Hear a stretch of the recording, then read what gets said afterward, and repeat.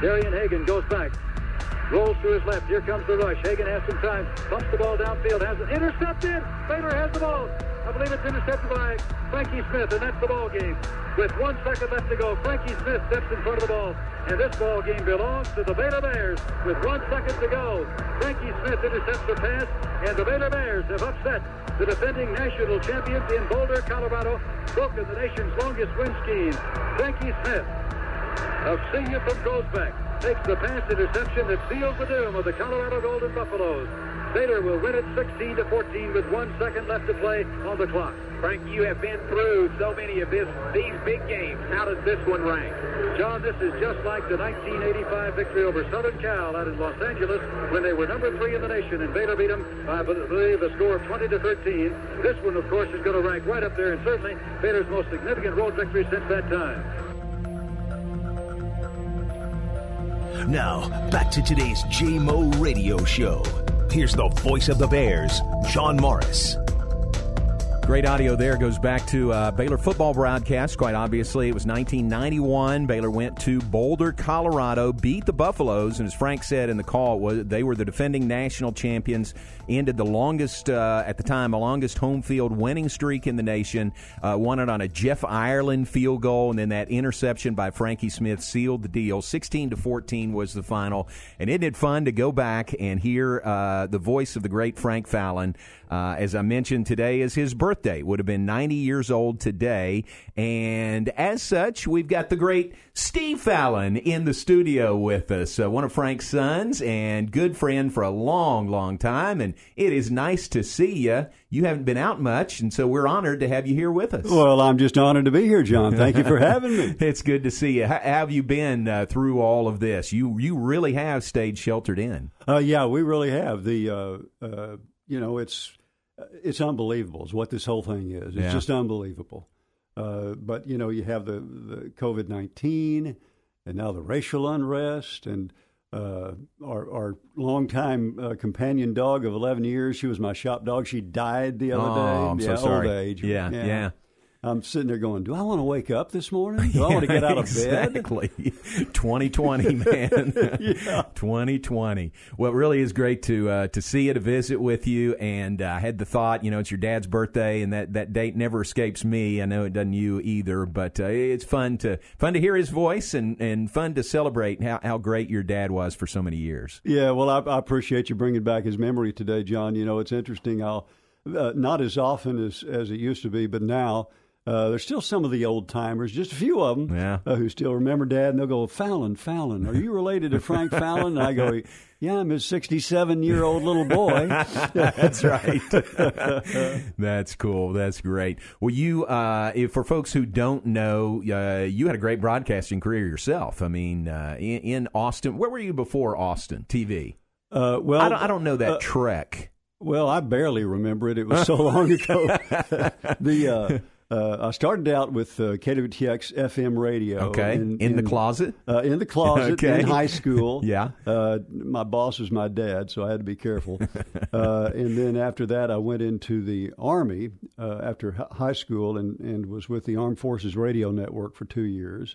Then I came back here to KWTX doing both radio and TV. Yep. And then went to Austin for 3 years at KVET. No, that was a radio station at KXAN for 3 years, and then spent 8 or 9 years with a radio station doing sports talk and broadcasting play-by-play for the Longhorns and other schools. And then came back to Waco after Dad had gotten Parkinson's. I kind of wanted to be back at home. Took the job at the Texas Sports Hall of Fame and stayed there for 17 years. Yeah, 17 years. Wow. Yeah, 17 years. That's great. So I've had a varied career, John. No question about it. But it's all been fun, and never a day in my life have I worked. So that's great. I'm pretty fortunate. That's great. Those days at KWTX, radio and then TV, that was the old building on Bosque, which a lot of folks, have no idea that used to be a TV/radio station. Yeah, it was really funny, too, because I don't think, you may not be old enough to remember. I'm probably not. No, the I'm Bell much and younger Howell. than you. I'm trying to help you out here, John. Yeah. The old Bell and Howell cameras. No, I was after that. We would go across the street to the heart of Texas Coliseum and film the first half of Baylor basketball games. Yeah. Race back to the studio, have the film processed. Then I would quickly try to put together some highlights of the first half, man. and then at 10 o'clock do the 10 o'clock sports. Well, of course, the game's over with, and I'd be showing a little bit of the first half highlights. And everybody thought, wow, that is cool, because, our competition, KCEN, couldn't get back in time to do it. So, that was the old days, John. Yeah. I really was glad that I missed the film days. I was there when we had that first Ikegami on that huge, trailer. Looked like a banana. Yeah, I remember. Yeah, it was huge, too. Yeah. But I never had to. I was past the time when you were doing film and developing it. I was videotaped, so take that. One of my favorite stories, and I'm not going to say his name because, first of all, I can't remember it, but he was the news director, and they called me one morning because there was a shootout going on in downtown, and they needed somebody to help with the camera work. And I had gone down there, and that big backpack you had to wear, it was real heavy. Yeah. Rich Adams was his name. Okay. Anyhow, so he wants to go film outside where they had the barriers and everything around there. I said, whoa. I said, I'm a sports broadcaster. I'm not lugging 40 pounds and dodging bullets. And he says, I'm going to go tell Buddy Bostic if you don't. I said, tell him. So I stayed in the car, and the guy never fired any other shots after that, thank goodness. But sportscasting, at least when the event's going to take place. Right. And most of the time, there aren't any guns in display shooting people. Hopefully not. And so I feel comfortable in the sports broadcasting field. News, no, not so much. Yeah. What were the times, what were the occasions when you and your dad worked together? Well, there were two occasions. The first one was with the old Southwest Conference Radio Network. Right. And we were supposed to do 7 games together, but after the third game, they separated us. Huh. Said we sounded too much alike. That's funny. And they couldn't, you couldn't tell the difference. I said, well, Dad sounds a whole lot better than me. He said, no, well, you still sound too close. So they separated us. How about that? And then the second time was with a television, I think it was I can't remember the name of it, but it was, we did basketball, Southwest Conference basketball. Was that HSE or was it? No, it was before that. They went out of business pretty quick. We didn't get paid for like 2 years after we did the games. But anyhow, in fact, I don't know if I ever got paid. But but we did those games one year together, and that was a lot of fun. Yeah. Your dad was held in such high esteem by everybody here and really everybody that knew him.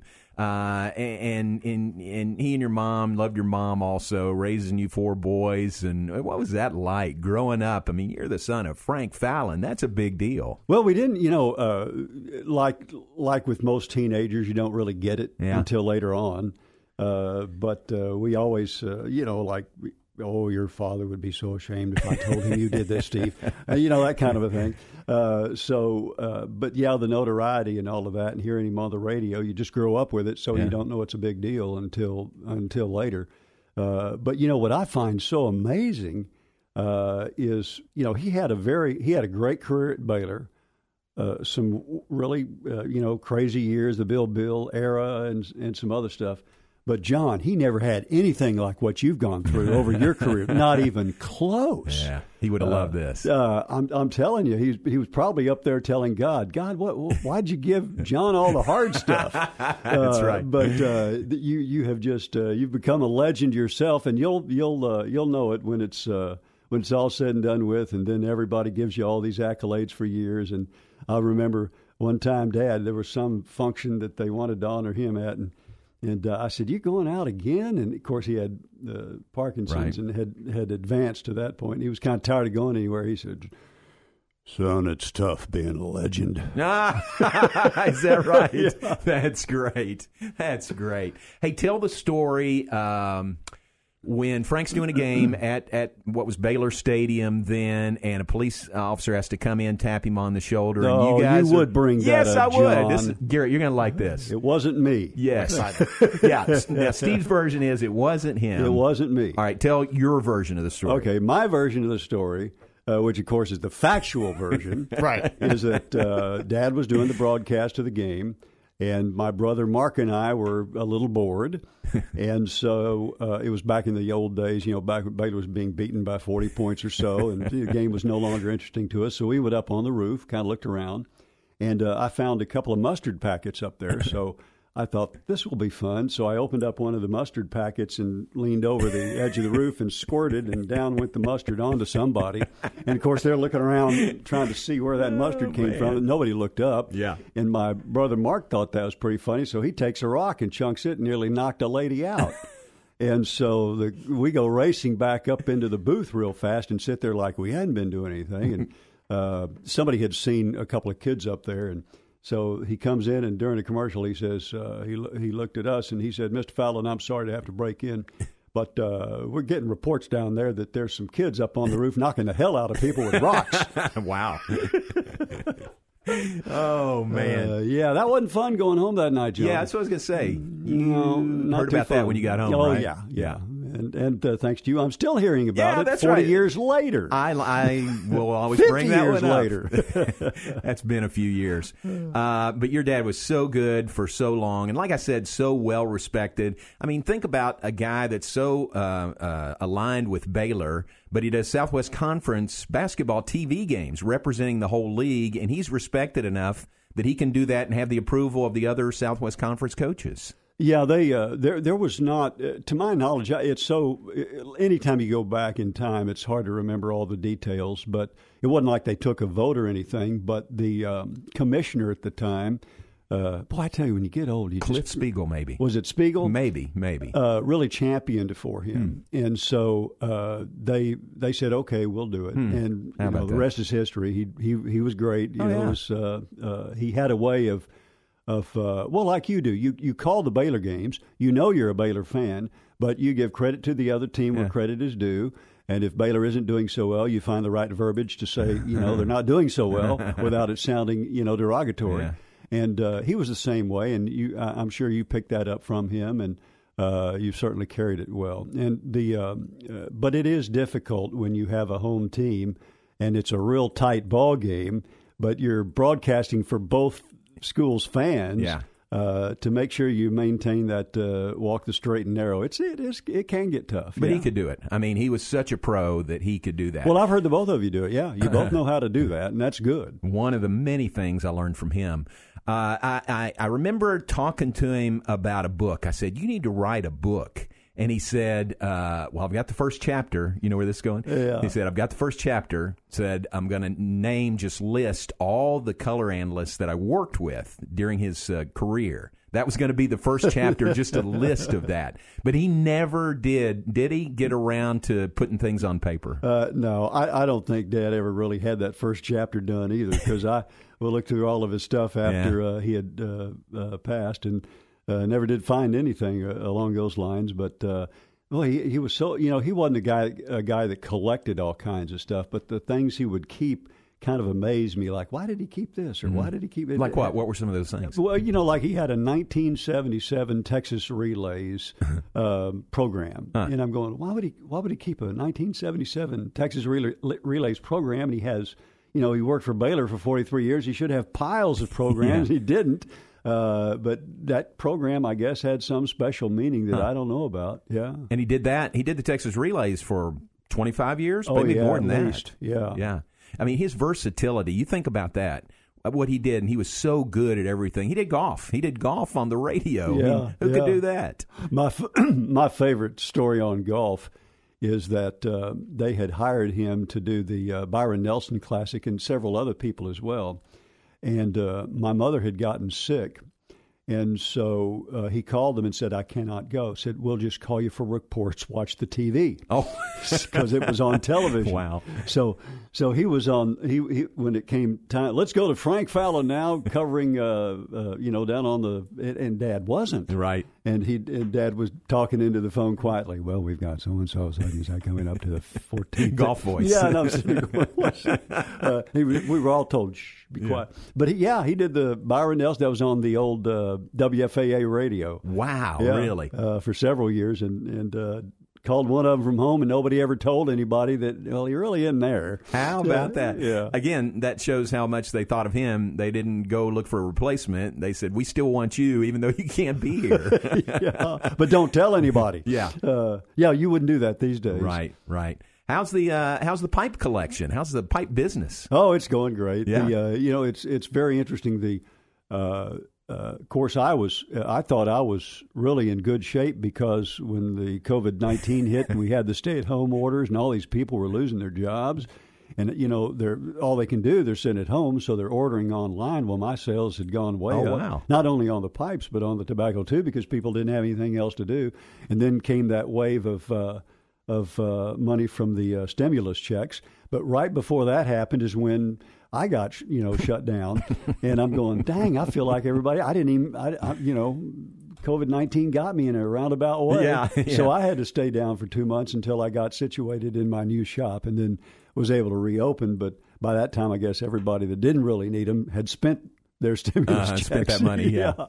And your wife Beverly, you're telling me, has a new shop out in Robinson. Yeah, the Bevy Boutique. The Bevy Boutique. It's not open yet, but we'll be here in a few weeks. And all right. It's also a consignment shop, okay. ladies stuff. Okay, right there on Highway 77. Right next to the old Rocket Cafe, which may or may not reopen. Oh, really? Yeah, they had really, it wasn't the COVID-19 thing. They really wanted to retire, but we're thinking about it.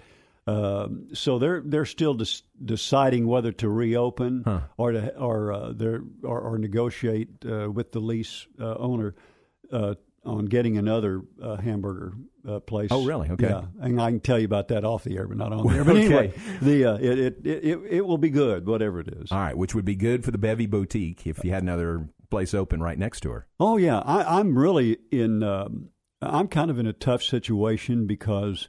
I live on 6 acres, so I mow all the way around with my lawn tractor all around the fence line, and 4 times around for me is about 1.5 miles, and then I can go 6 at laps if I want to sometimes. So I'm getting all that walking in and having a good time and keeping my svelte figure. Yes, you are. So then I move into this new building, and to the left is the Rocket Cafe, and to the right is a marvelous donut shop.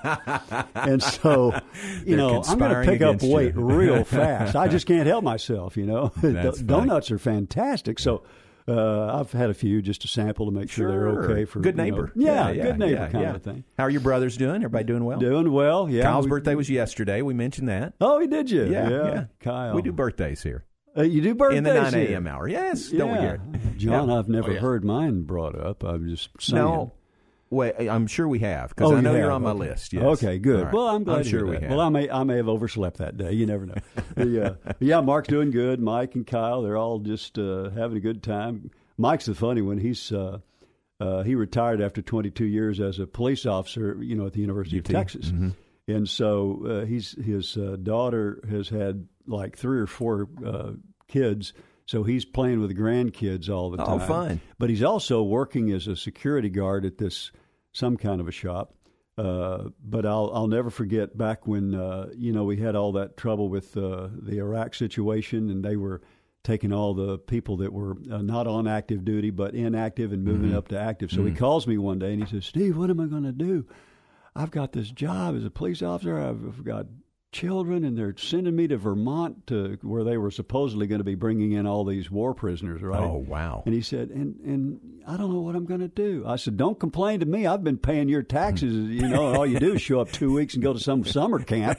I said, you're complaining to the wrong guy. Wrong guy. Exactly. Well, it really is great to see you, and thanks for sharing some stories with us. I love you and love your family and certainly love your dad, and great to honor him.